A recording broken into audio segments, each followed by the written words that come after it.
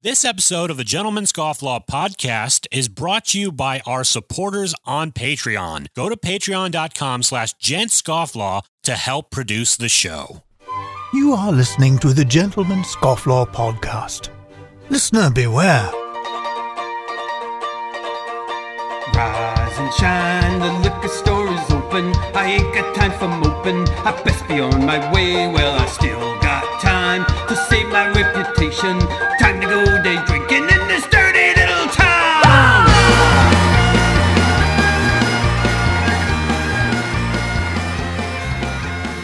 Good afternoon, everyone. Welcome to the Gentleman's Scofflaw podcast, the podcast for the rebel and the Renaissance man. I'm your host, Jordan Crowder. Co-hosting with me, as per usual, is the Donovan Fowler. How you doing? Hello. I'm good. I'm good, man. Good. As you know, with each show, we got to start off with a little bit of housekeeping, which we'll do that in a sec. Later on the show, we have Joseph Barkley on. He's a pastor and a good friend of mine. We're going to talk about his message series, The State of Disunion, and the state of disunion that's going on in the country right now. Very thematic as to what's actually happening right now. Yeah, couldn't have come at a better time, you know? Come at a better time. People are out there. The mosquitoes are out. The country's on fire, and everybody's drinking hard seltzer. Yeah, that hard seltzer, that Brian seltzer, I don't know what that was. There's everything. It's White Claw. That's the real problem with America, if you ask me. I want to start a seltzer water line called Brian, like the Brian Seltzer Orchestra. Wait, is it Brian Stelter? Is that the guy's name? That's a CNN guy, but Brian Setzer is one of the greatest guitar players of all time, and kind of a showman, big pompadour. We used to play in the Stray Cats. Yeah, there we go. Both brought back swing and rockabilly at two different decades. Dead? No, he's still alive. Well, then reach out to him. Maybe you can get a little George Foreman deal going on and start peddling that hard seltzer water. Yeah. Speaking of which, we are continuing our series called Junk Whiskey June. What whiskey do we have going on today, Donovan? All right, so today we're going to dive into a little bit of scotch. Full disclosure, I've never actually tried this little guy here, but this is J&B Rare. J&B Rare. Which is Justerini and Brooks. And it's Scotch whiskey. We'll get into a little bit of the history of it, some interesting factoids about it. But I chose this because I thought we should have a Scotch on the list. And this was always sort of what I always associated with kind of a working man's Scotch. Yeah. Like, this isn't necessarily what you're going to, you'll break it out at parties, or you'll maybe have it for maybe above the refrigerator after a long day's work. Yeah.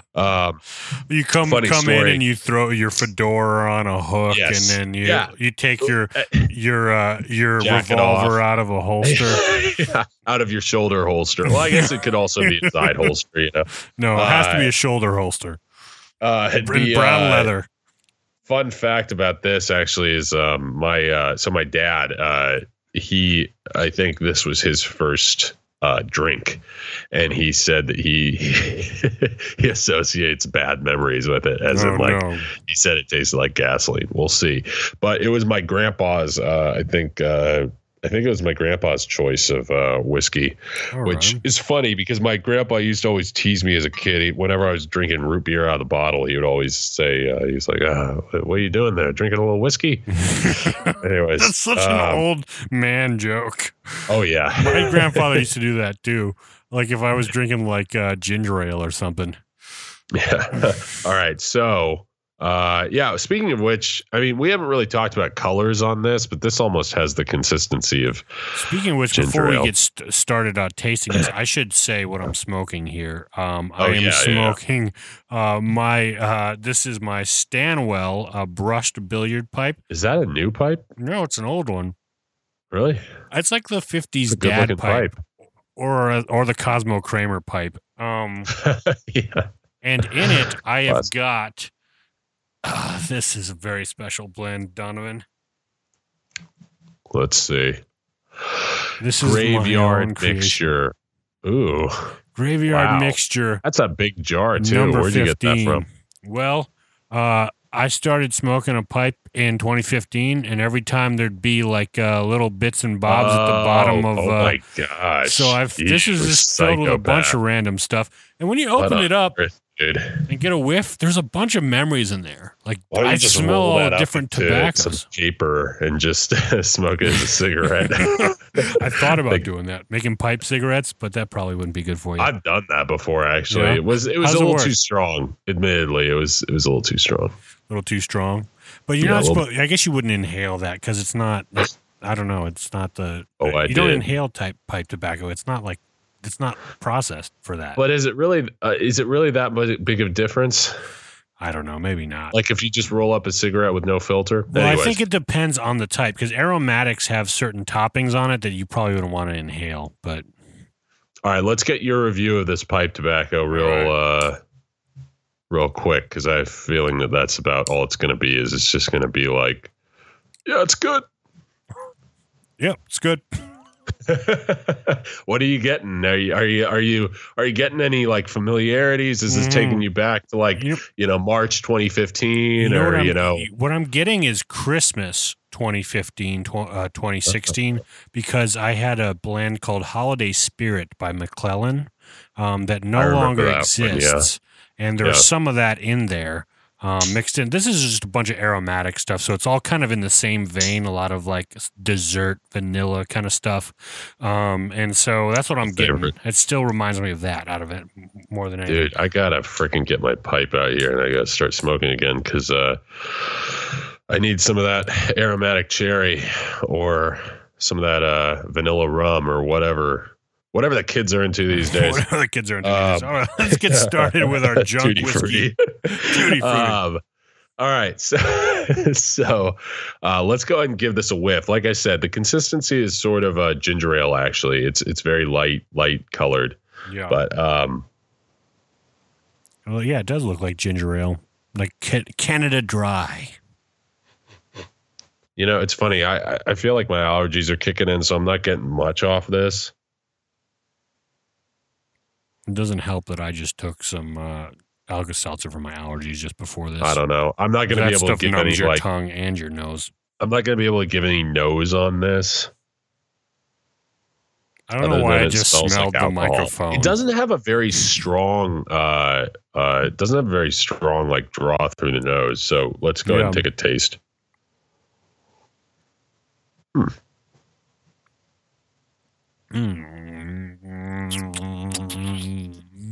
Dances on the tongue a little bit. Oh, yeah, I do get that gasoline thing that your dad was talking about.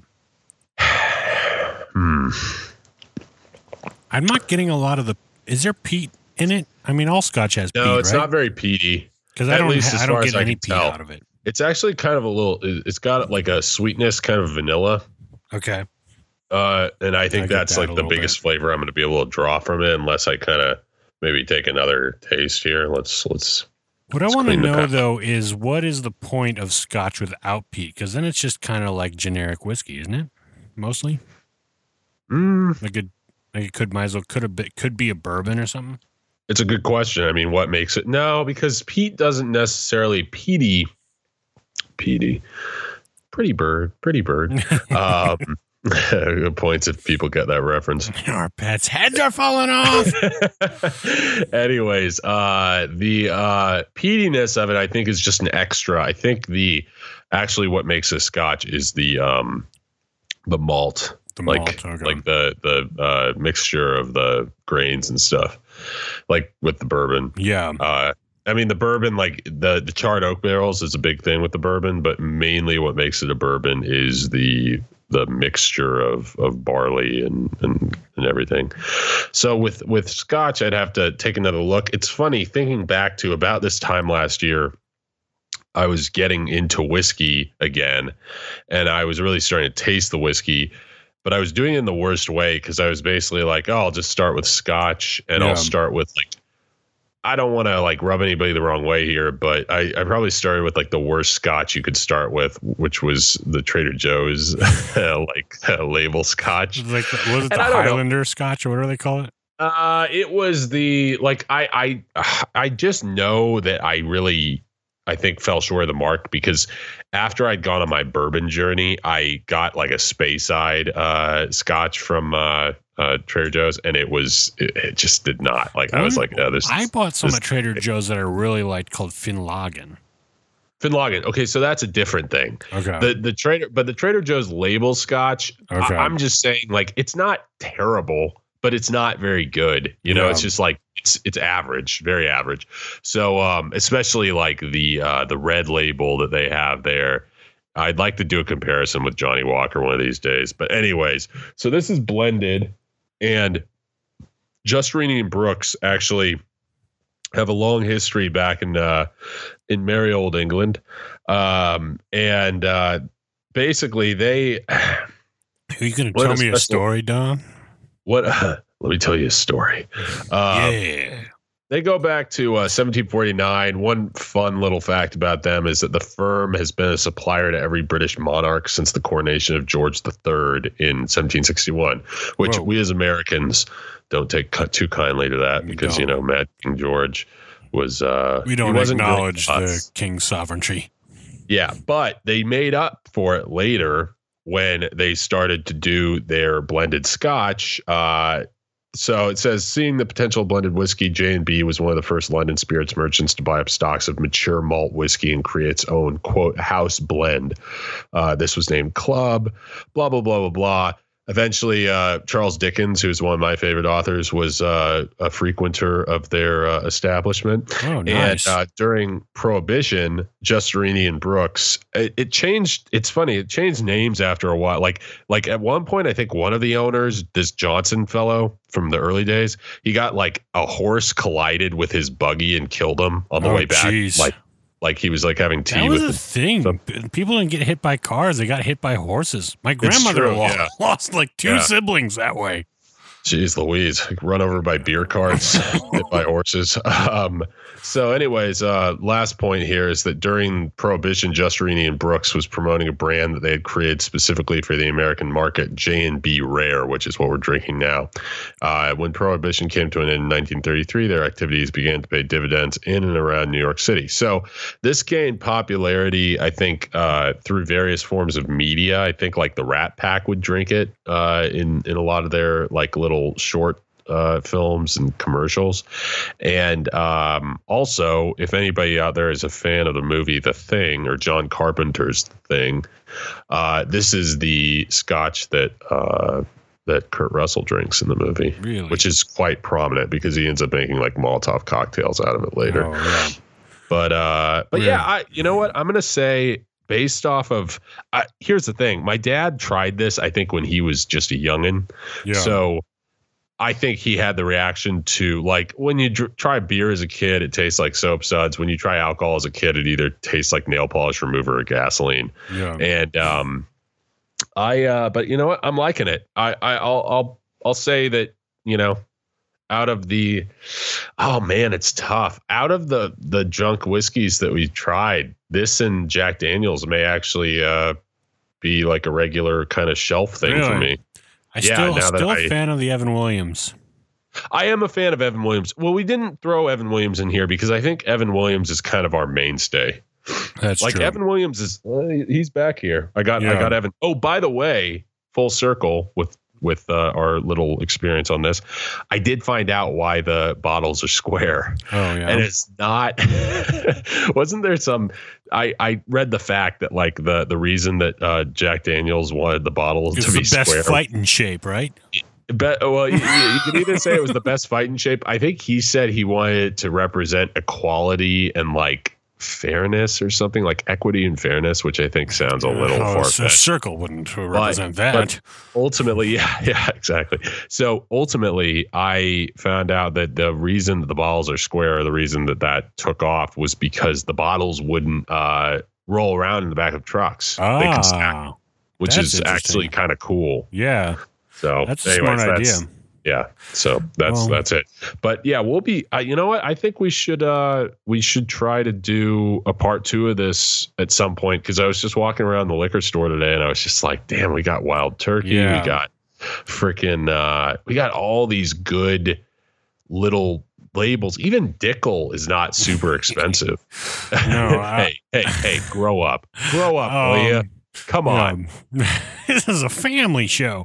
Yeah, I think we should continue. I think that for July, we're going to continue with Junk Beer July, where we'll try beer from the bottom shelf. But go ahead and leave us a comment. Let us know what whiskeys or beers you like that are for the cheapskate, because we just figured we would try all these things. Let us know if there's a better name than junk beer. Junk beer, yeah. I don't know if it transfers as well. It just doesn't roll off the tongue. Well, what would work with alliteration for July? If you name it, we'll send you something free. Oh yeah, well, junk whiskey June. I don't know. It's junk beer July. Junk beer July could work. We'll play around with it. We'll put our heads together. We'll actually do some work for once, and we'll.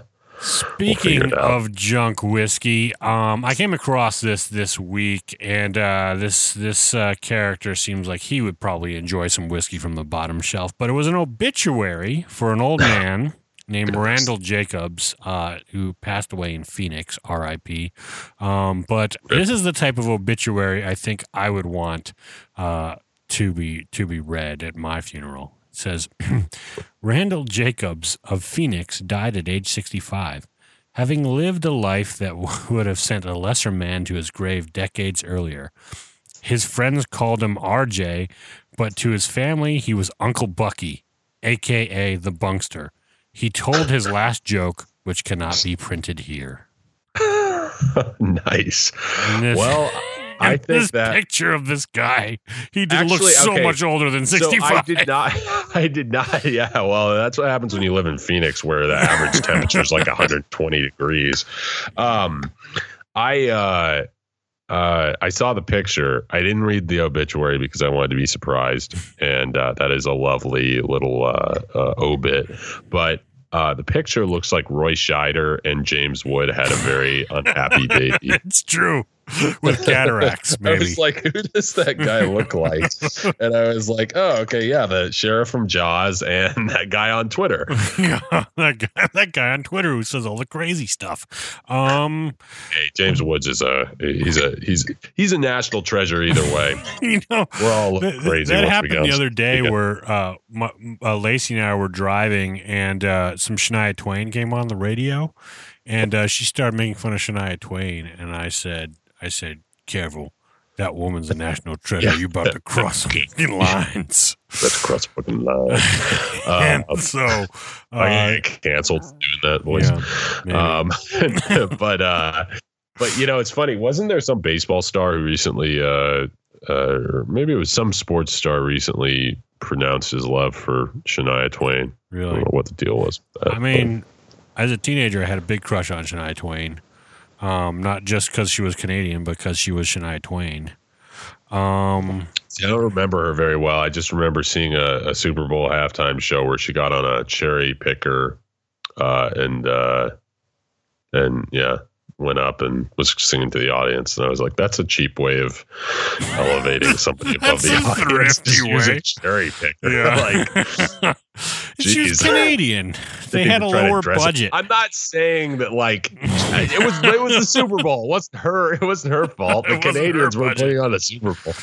It was the production value of the whole thing. Anyways, I found that funny. Comic at the time. Saw this other headline here. It says Charlize Theron slams Steven Seagal as overweight, unable to fight, and not very nice to women. Oh, jeez.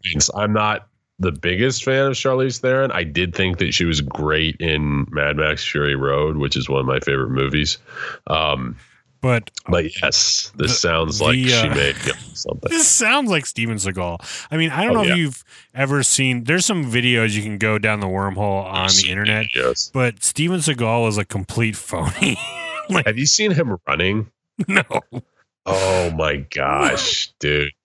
There are videos. I mean, I hate making fun of I hate making fun of people sometimes, but like Steven Seagal is sort of an overinflated ass that, he's an easy target.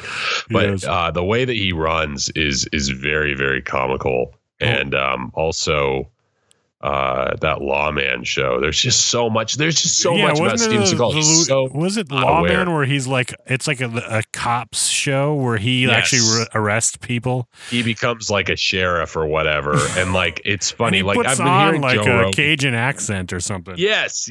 I've been hearing Joe Rogan talk about it a lot lately and how he puts on a lot of people talk about it. Like SEALs talk about him because of his, Under Siege, that movie where he plays a SEAL.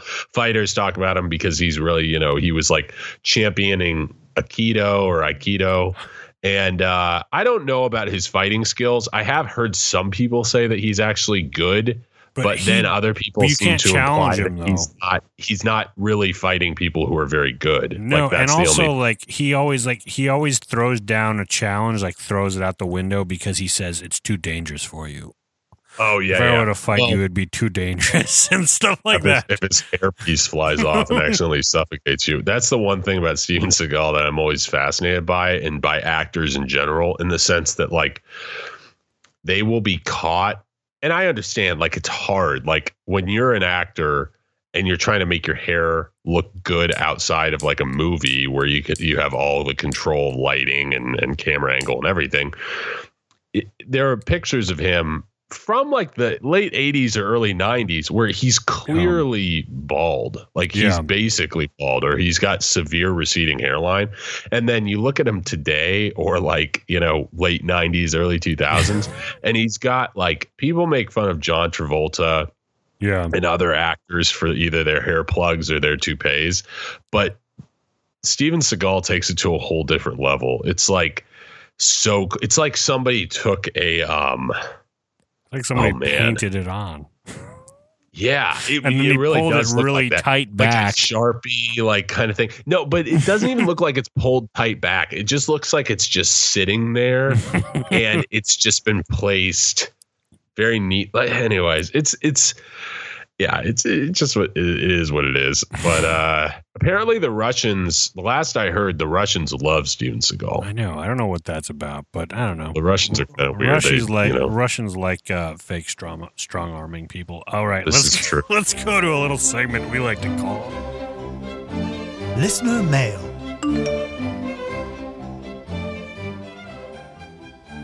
All right. Now's the part of the show where we interact with you, the listener. So thank you for leaving all your comments. You could go ahead and leave us any comment on any social media platform at Gent Scofflaw, or you could call the phone number man81scoff, 2 Fs, and leave us a voicemail.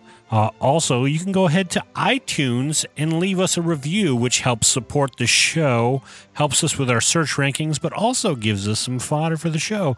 The best reviews, we've had some pretty funny reviews, get read on the show, so why not take a stab and get featured? True.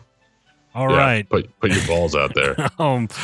This you might as well. This one comes from Paul, and it says, "Hey gents, any recs for a mustache care, oils, waxes, combs, etc.? Wanted to learn from the best. Smiley face wearing sunglasses." Paul. That's a good question. I would probably have more of a draw on that than I would. I would first recommend going to gentlemanscofflaw.com/shave and get some products from our good friends over at Phoenix Shaving. They have a mustache wax there. It's called Dapper Docs, and it's based on I think it's based on Doc Holliday's kind of what maybe a gentleman of that era would have worn as a scent.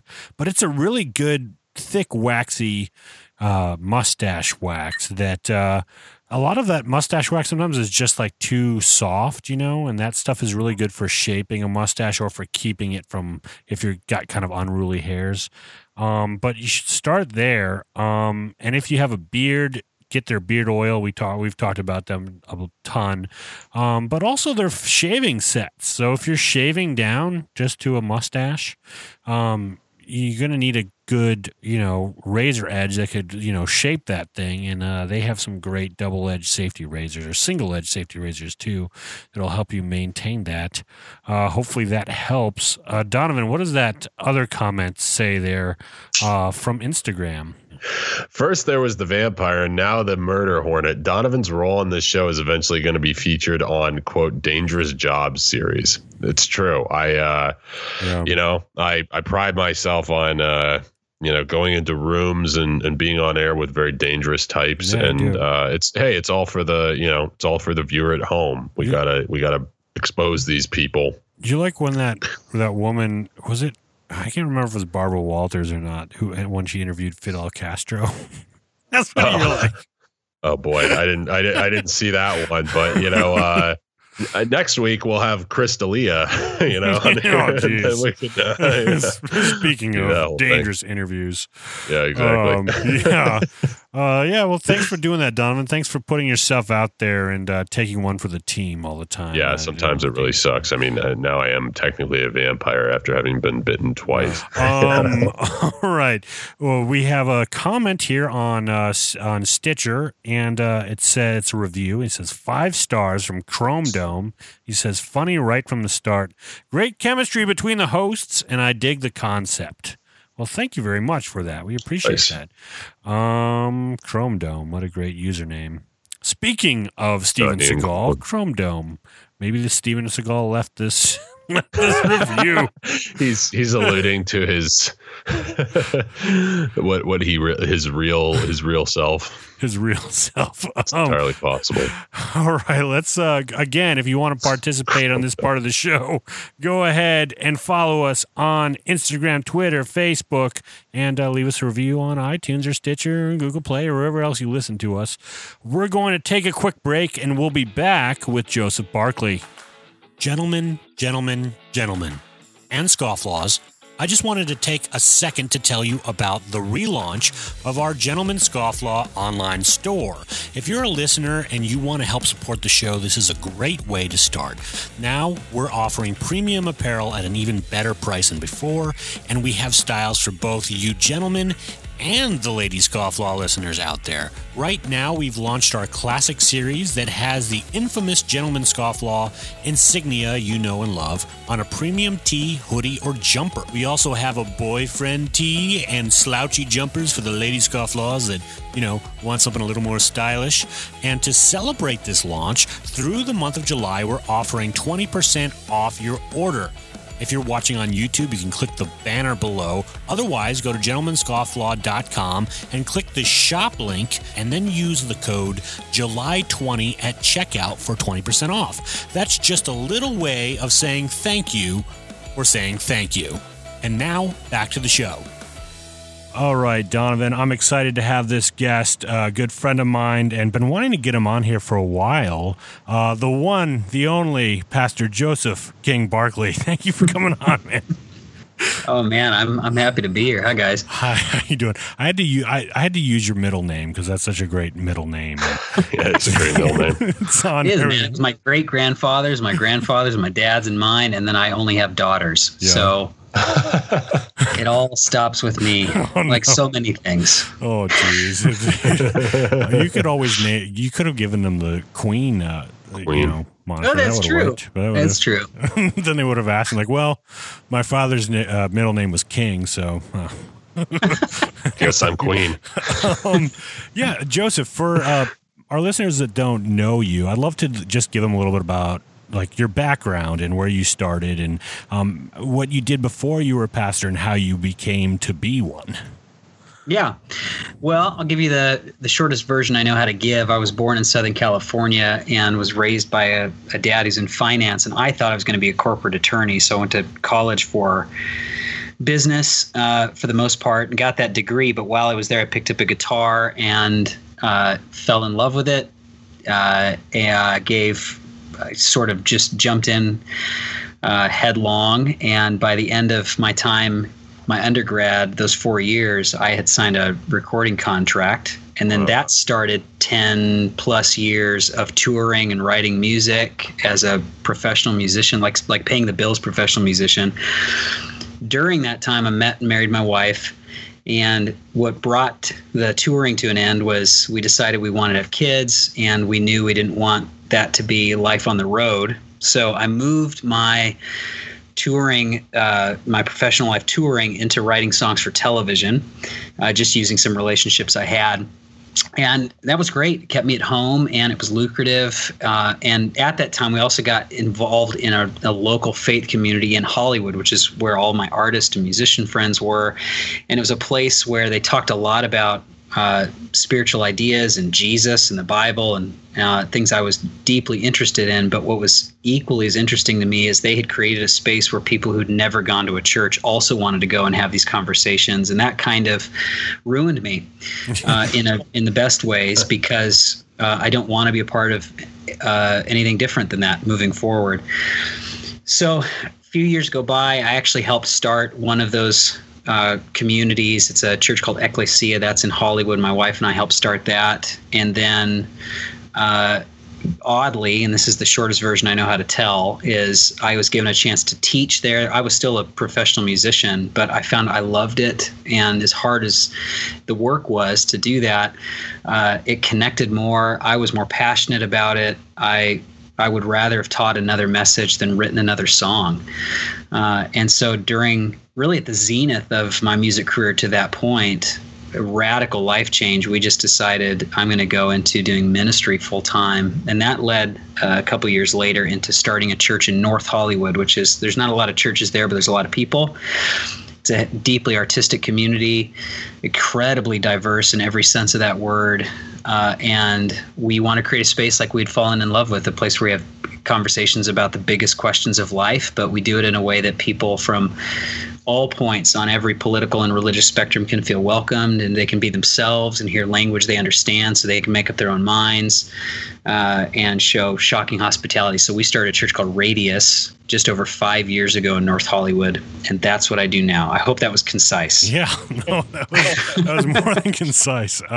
Yeah, it's crazy. The first time I went to Radius was 5 years ago when you guys first started doing the weekly services, and we had just joined because we were in a small group of people that had joined the church, and then we were like, we don't know if we're ever going to see these people again, so let's go hang out with them at their church. And then the next week we were I was volunteering on the media team. My wife was working. I know. You were ruined it's crazy. Too. Yeah, we were ruined. Yeah. It's kind of addicting, once you're in it and you see the kinds of people you get to rub shoulders with and the conversations you get to have. It's like, man, I can't think of anything more exciting, to be honest. Yeah, it's so great how eclectic it is too, all the different types of people that go there, which is what struck me immediately. There's hundreds of people. Well, before we went to lockdown, there were hundreds of people meeting every week, but the most exciting stat for me was that just based on surveys, because I love doing surveys to hear people and understand people. And about 35 to 42%, like I said, that approximately 35.3 to 42.6% of average attendance are people who would not consider themselves Christ followers or Christians. A lot of them had never been to a church in their entire lives. Yeah. And man, what a privilege to get to have big conversations with people like that. So yeah, I love it.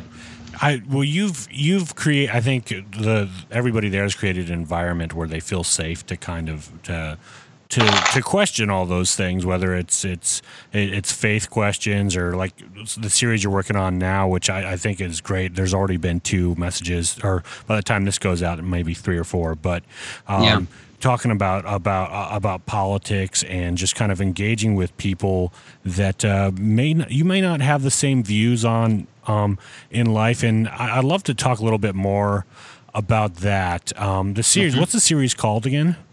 Yeah, we decided to call it State of Disunion, sort of a play on State of the Union. It sounds like a hip-hop album. Apt description. Yeah, it's good.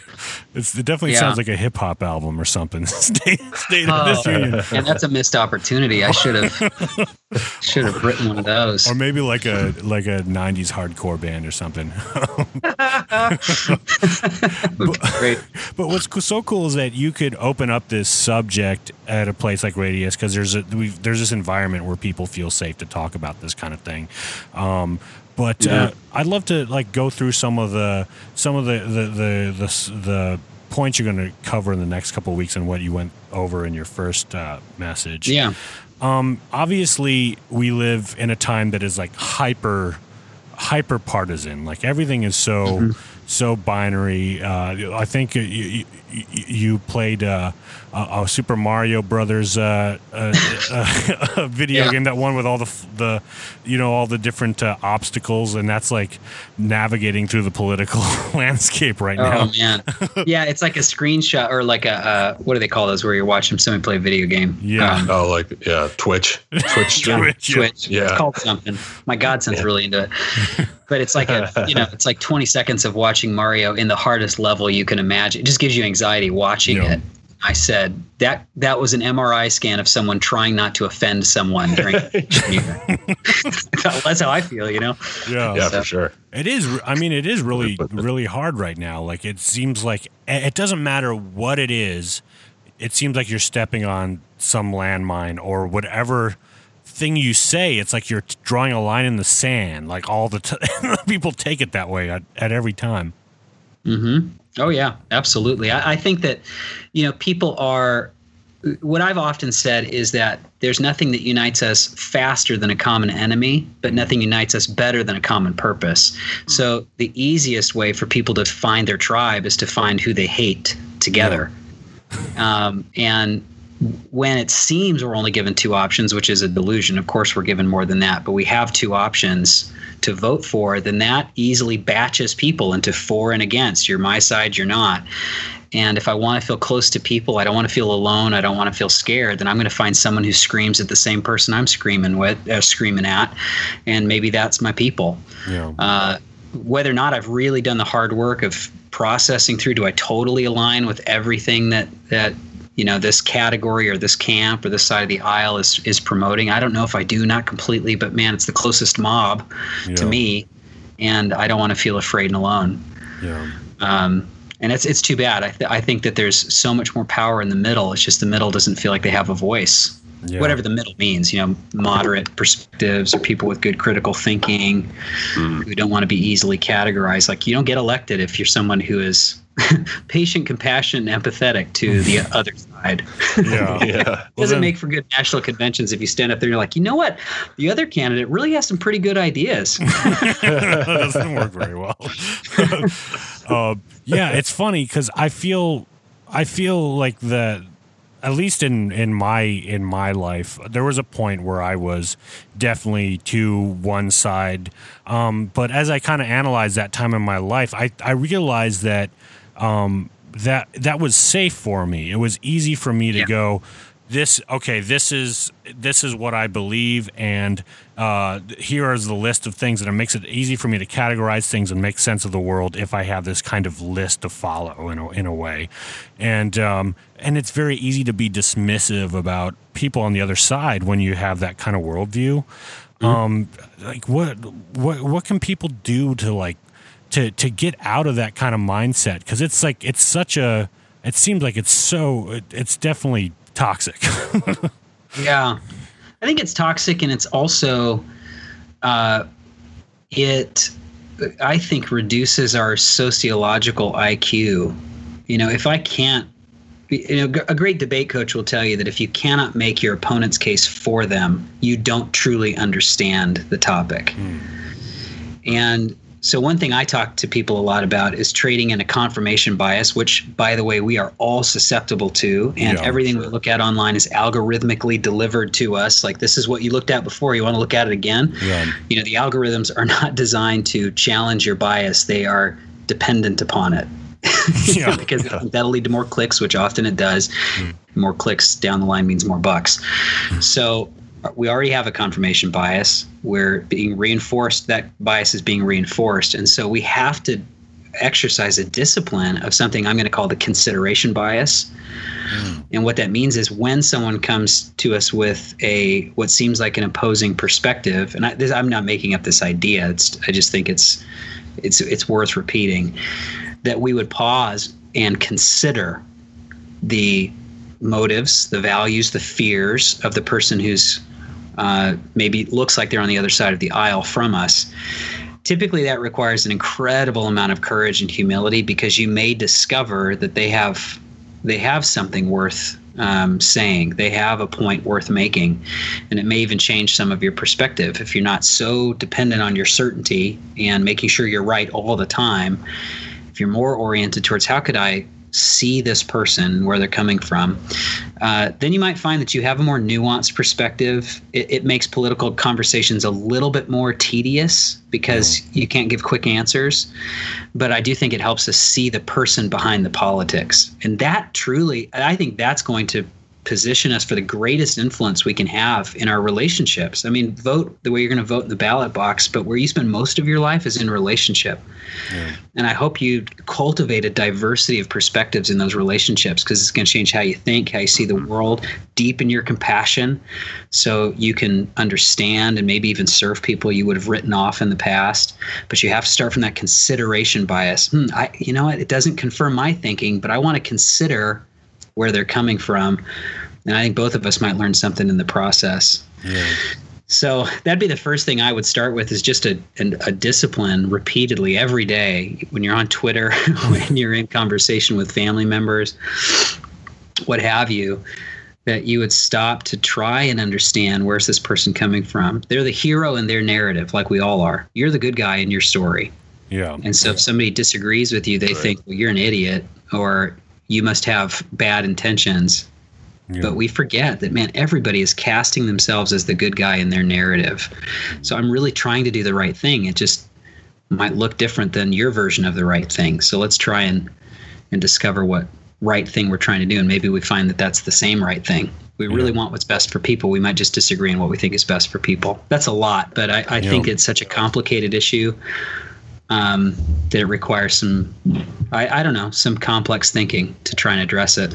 Yeah, I mean, definitely. And when you see things that way, it's so much harder to be dismissive, to actually listen to the person. Like, that's my old way of thinking, or I've said things, or I've heard people say things like this. Well, if that person thinks this, then I already know everything I need to know about that person. Yep. Or if that, you're immediately putting them in some sort of category based on some preconceived notion you have about one specific statement. Or even for me, it was like, as a young 20-something, it could be like what movie they liked or what music they listened to. I was like, I don't need to hang out with that guy. He's so extreme sometimes. Princess Diaries? Really? Yeah. Princess Diaries 2, the sequel. Yeah. Pretty bad. Julie Andrews had a much more pronounced role in part 2, so I think that's for sure. Chris Pine was in there. We all know the sequels are always better. I knew we were kindred. I also have 2 daughters, so I have 4 sisters, so that's. Oh, there you go. I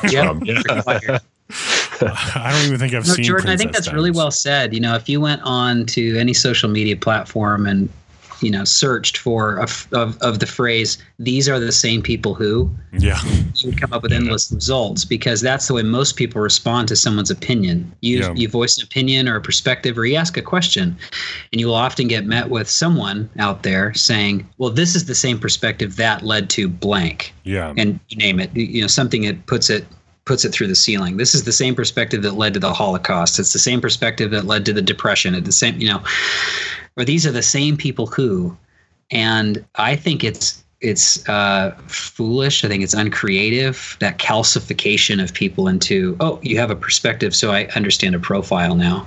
Yeah. And I'm sorry you don't. You are what the Jewish writers and Jesus and Socrates would all call a fool, if that's your perspective. Yeah. Based on one criteria, you can develop a profile. No, you're just lazy. It's pretty lazy. So a lot of people say, like, there's I'm going to quote, I think it's Ian McKenzie from Fugazi, for anyone who's in hardcore.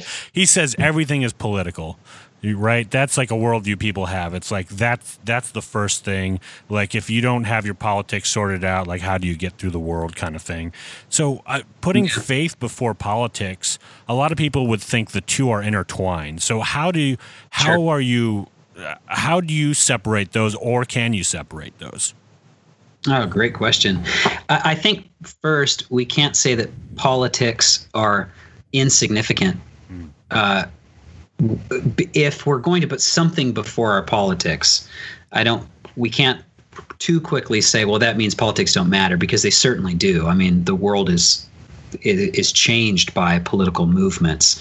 Lives are affected by political movements. And a good friend of mine, and Jordan, you know him, Jason Jaggard, said politics is just another way to describe relationships. We have politics in my marriage. There's politics in a way. In our workforce, there's going to be politics, and parenting, all that. But something that I think we could put before our politics is, for those of us who have a faith, I would say I endeavor to put my faith before my politics. And what that means is that I have a reliance, a perspective of the world that becomes the lens through which I understand politics, and maybe more importantly, political conversations. Like the way that I engage a political conversation, if it's based primarily on my politics, then it probably should be a war. Yeah. There's red coats and blue coats. Okay. But if I have something before that that's more powerful or more significant, more defining, then my politics have to serve that thing. So for instance, I'm somebody who I follow Jesus, and he said the most important rule for life is to love God with everything that you are. And what I know is important for God, if I'm going to love him with everything, is to love people as much as I love myself. Like, very explicit. I love myself a whole heck of a lot.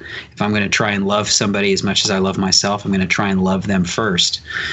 And so, if I'm going to put that before my politics, that means someone who has an opposing, to use that word, an opposing political view, I first am oriented towards, how do I care for that person? Or how do I pay attention to that, see the person behind the position? Even the way that I vote.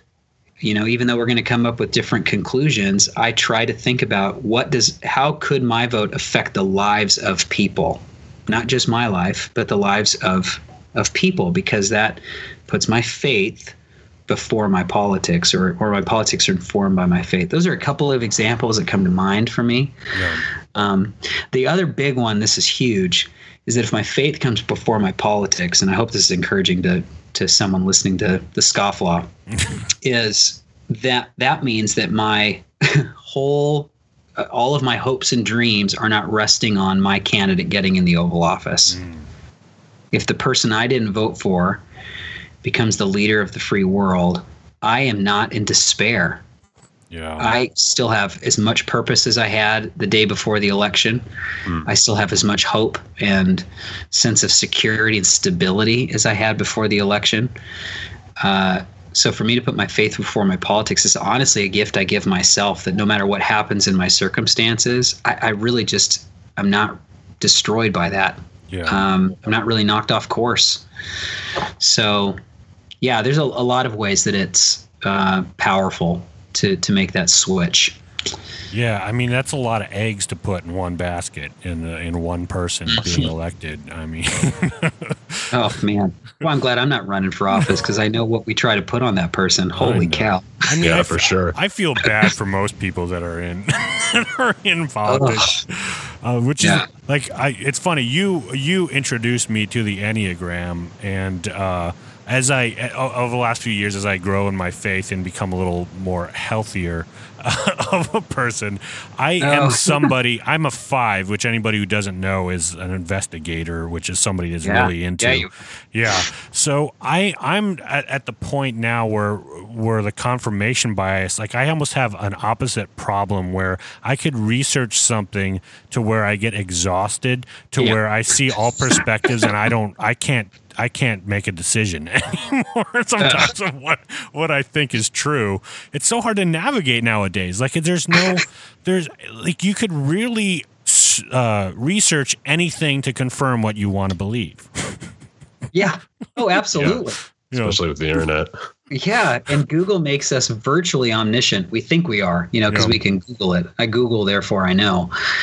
So I'm sure you can find a pretty articulate, well-researched reinforcement of what you already believe to be true. And if that's all you're looking for, then you're just going to further dig in your heels in that confirmation bias, or you're going to have more ammunition against people who oppose you, for sure.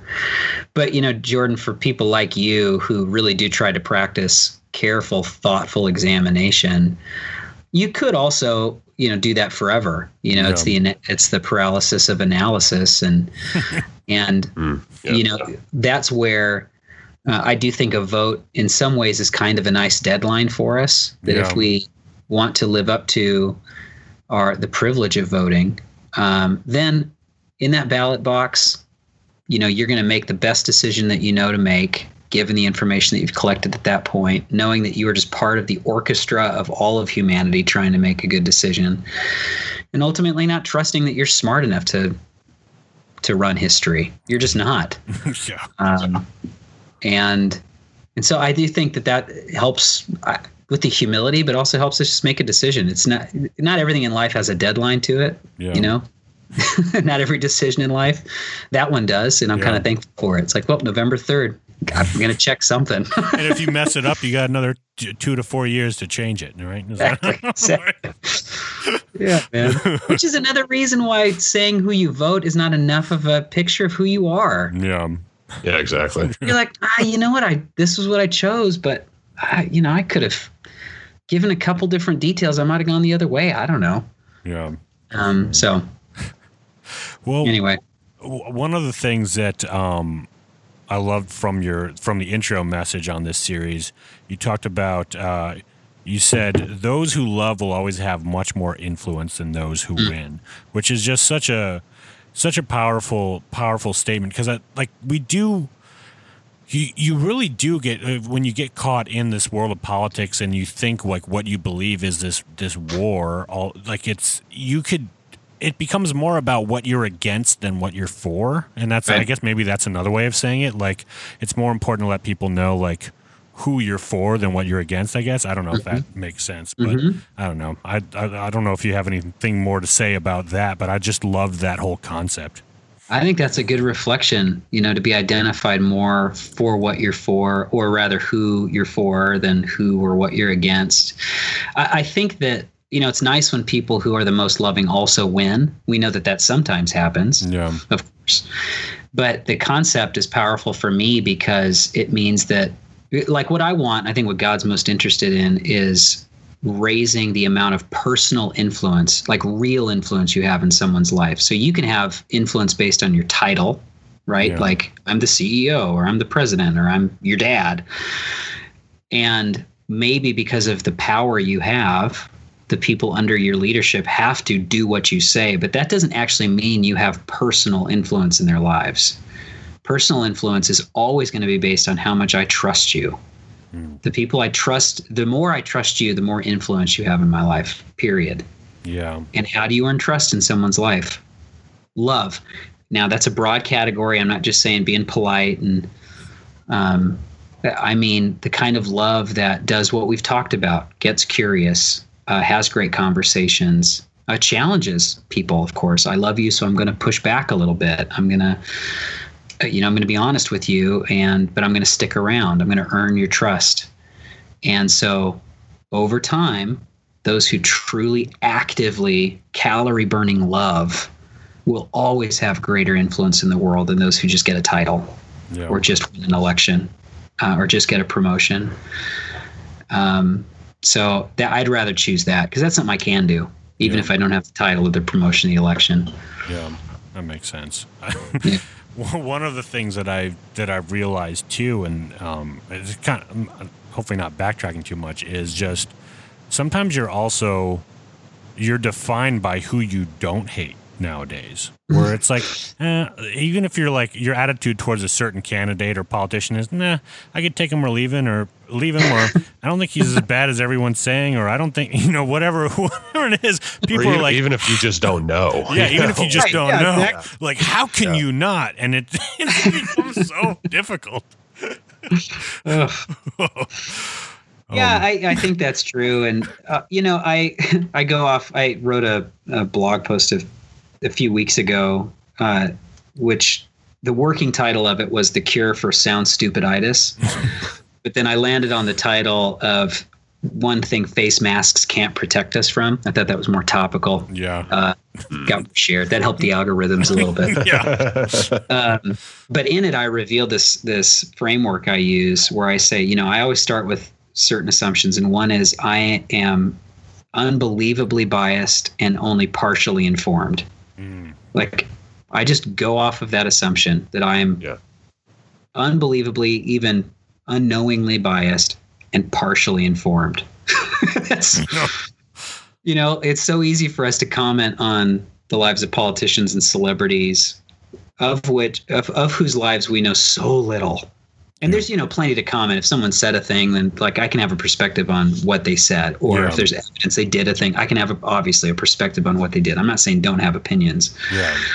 But to think the totality of a man or woman, or know what you would do if you were in their shoes, is pretty arrogant. And again, foolish, I think. Yeah. I barely know myself. I think that's like the best first step you can take. Like you said, like, humility of basically admitting not necessarily how much you know, but how little you know in regards to everything. Good. And I've definitely found that over the years, in my political journey, the first thing that I did have to kind of admit to myself was that I'm semi-tribalistic by nature, even when it comes to like Jordan was saying with like movies or brands or whatever. It's like, I would always pick sides when it was like, eventually I came to it just subconsciously. And I came to realize I was like, why am I even worried about it? Hey, who's profiting from this other than just like the companies that are, pushing the advertisement. Yeah, right. but I think when you do confront yourself in the mirror and just, definitely say, I'm more prone to, whatever, that's a great starting point. It's a good breakdown. And it just really quick in terms of social media, because that seems to be a lot of the discourse that things happen on these days. How do you find like navigating social media in terms of it's so non-personal in a way that it's kind of difficult to, I find it's difficult to kind of promote love as much over that spectrum. How do you feel about that? That's a great question. I think I'm learning it, as I go. I think like all of us. And, first of all, I typically will default not to being topical on my social media. Or a way that I think about it is I would rather err on personal, not topical. So I might share something I'm personally going through, but I may not quickly offer a perspective on something topical because the whole world's talking about it. I don't at all put pressure on myself that I have to prematurely come up with some sort of cultural statement about it. Now, there are some exceptions to that where I do feel it's so clear, and I do know that there are people who I can help to sort of frame their thinking or maybe give them a voice in a way they don't feel they have one. And so every once in a while, but it's very rarely, if you look at any of my social media, will I be topical, but I will certainly be personal. So I'm very vulnerable. I'm transparent with my story. Someone who I've been in recovery for 17 years, someone who has an eating or has had an eating disorder in the past and struggles with insecurity a lot of times. So I'll be very vulnerable about that. And I actually find that those things transcend the topical moment that we're living in because those are real struggles that people go through all the time. So the personal ends up being more timeless than the topical. That's awesome. And that's how I try, frankly, I don't have to navigate much when I do that because I'm just sharing my story. And that's where I feel most helpful. It's really good. On social media. I just share memes. Man, and if you can inject humor into the world, please do it. Oh, yeah. You're one of the funniest guys I know, man, so just keep it up. Hey, if people want to find you, Joseph, where can they go? Well, the thing I'm most excited about is Radius. Pretty easy to find us, radius.la, and we stream services and have all sorts of other content and way to connect with people. And then my personal site is josephbarkley.com, and I've got writings and different teachings on there, and also ways to reach out to me personally. So either of those places are where I would direct people. All right. Well, thanks so much for doing this, man. We got to have you back on. Thanks for the time, man. I mean, I'm sure this topic is going to be circled back around a lot over this next year. we got a long way till November. Yeah, we do. Yeah, man, I'd love to come back on. Love you guys, and I don't know if you do you score me. Am I more gentleman or more scofflaw? Do you by the end? Do you have to come up? No, we should do that. That's actually a good idea. Thing.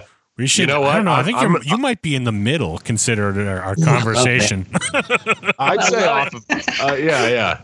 But I definitely, I'd say off of your attitude towards, all of this, more gentleman. Okay, good. When you approach people with love, that's kind of a gentlemanly thing to do. So I'll layer on good. I'll take that. Means a lot come from you guys. I feel like you're experts in the subject. Although if you still had your gash on your cheek from a couple weeks ago, maybe you would have skewed more scofflaw. Yeah, it's true. No, I lost a fight with a drill. It looked like the Civil War on my face. How does that happen? Well, it's story. Well, no, I'll tell it now. So I was drilling into the wall, trying to run a new electrical line, just doing home renovations. What you do in quarantine, right? You're fixing things. And I'm pretty handy, but at this point, during this project, I got my face too close to this drill, and it caught on something in the stud inside the wall. It wasn't a knot; it was something else, but the bit caught, and so the drill spun around at top speed, and the handle of the drill slaps me in the face. Jeez. And immediately, it was like Stephen King's Carrie, just blood. Face stuff always looks much worse than it is, but it probably hurt really. And I'd like to say that I was fighting somebody, but then I would be saying that I broke quarantine to do that, and then that's a political statement. So I'm gonna make a political statement against drills right now and say they suck. Just everybody just stick to the manual drills from now on. Those automatic drills are up to no good. Right. Well, thanks again. So Amish. Well, thanks again, Joseph. We're gonna take a quick break and we'll be back. This part of the show is brought to you by Phoenix Shaving, makers of the most excellent aftershaves, shaving soaps, and all things traditional man. One of my favorite products of theirs are their aftershaves. Phoenix Shaving intentionally blurs the lines between traditional aftershave and classic cologne. Each batch of aftershave cologne is created by using traditional perfuming methods, giving the wearer a high dose of quality skin food matched by the staying power of berry white. Now, I tell you, this stuff is amazing. It'll make your skin feel great after a shave, and the alum and menthol just removes all irritation and razor bumps. They have classic barber scents and even more creative soap and aftershave fragrances. Like, my favorite is the Tombstone scent. It smells like leather, tobacco, and gunpowder. Pretty unique. So ditch those vials of chemicals you buy at the drugstore every month and grab some artisan soap and aftershaves from Phoenix Shaving. Go to gentlemanscofflaw.com/shave to help support the show and get some fantastic manly grooming products. Phoenix Shaving. Shaving outside the box. All right. Great talk with JKB. Wisdom. We'll have to have him back on. And for those of you who like Joseph, go ahead and harass him in the comments and tell him to start a podcast. We've been saying that for years. No, Tell him to grow some hair. And I don't know why I said Ian McKenzie. I meant Ian Mackay. I think I was thinking I've been watching a lot of Finn McKenty, who talks a lot about Ian Mackay. And I said, look, Jordan, you can try to cover your tracks as much as you can try to cover your tracks as much as you want. It still doesn't change the fact I don't know who you're talking about. that's such a shame, Donovan. Such a shame. All right. If you want to support the show, if you want to hear more content like this, you could basically become a producer by going over to patreon.com/gentscofflaw. And you can also get the episodes on video a few days before the rest of the world does. Also, there's a bunch of extras on there. We post stuff that gets maybe cut out of the show, some extras, some some behind the scenes stuff. Jordan takes his shirt off, some real fans only kind of stuff. Yeah, some real fans only. Nothing too crazy, but we got to make money. I do a live cast where you could go ahead and put some money in the tip jar and tell me what to do, and maybe I'll do it. Depends on. Put a pipe on your head. Depends on how much Evan Williams and how much what level you plan on giving on Patreon. Also, dangerous. You could go to our merchandise page over at gentlemanscofflaw.com. Get yourself a T-shirt. Get yourself something to help support the show. That goes into helping produce this. So clothe yourself. Clothe yourself with all our wonderful goodness. We've got some new merchandise going up this week. With a new, we're still going to keep the shop that we have up there for like accessories and stuff like that, but we've moved over our clothing over to Teespring, which produces much higher quality shirts, the tri-blend, the kind of stuff, the fit that you can get it in a fitted kind of American Apparel style tee, which is what all the kids want these days, right? They don't want a Hanes t-shirt. They don't want a Fruit of the Loom t-shirt. They want something that's maybe made in the USA, maybe a little softer, maybe a little form-fitting, maybe. And get behind that. Yeah. Yeah, for sure. So go ahead to gentlemanscofflaw.com and click the support or shop links to be a part of that. Donovan, you are a gentleman and a scofflaw, my friend. And you are a rebel and a Renaissance man, as usual. Thank you, sir. And you guys have a great week. This has been the Gentleman's Scofflaw Podcast. Follow us on Twitter, Facebook, and Instagram. Subscribe on iTunes or your favorite podcatcher. Visit us on the interwebs at gentlemanscofflaw.com. Captain says his ice on the river. We ain't getting home if we don't break through. So damn cold, I can't help but shiver. Rise